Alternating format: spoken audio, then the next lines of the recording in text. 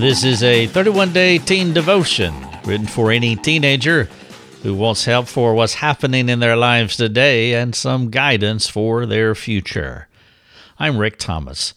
If you would like to chat with me, please go to our website, rickthomas.net, and ask your questions on our forums. It would be a pleasure to serve you. This is day number 5. The name of today's devotion is Wait Until You Get a Boss. Not getting all you want is a precursor to the rest of your life. If you learn how to respond to your disappointments humbly, you will be ready to do life well. Perhaps your parents were tough on you. Maybe you have difficult teachers too. Everybody has difficult people in their lives. But wait, there is more. At some point, you will get a job, and guess what? You'll have a difficult boss, too. You might even get married. Yep, you guessed it.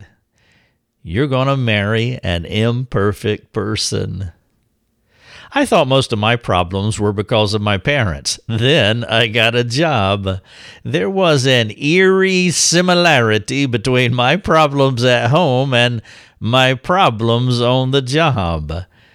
Guess what the common denominator was? Or maybe it would be more accurate to say, guess who the common denominator was? Mercifully, I caught a break. God imposed himself into my life. I was born again. As Jesus said in John 3:7, you must be born again. And when he did impose himself, he reoriented my mind to another way of thinking. He pulled me from this victim mentality play that I had scripted for my life. If you think your parents are hard, and your primary reaction is anger to whatever's going on in your family, your home life, get ready for the rest of your life. If that's how you respond, it's going to be hard for you. Your parents are not your biggest problem. You are. I was. I still am my biggest problem.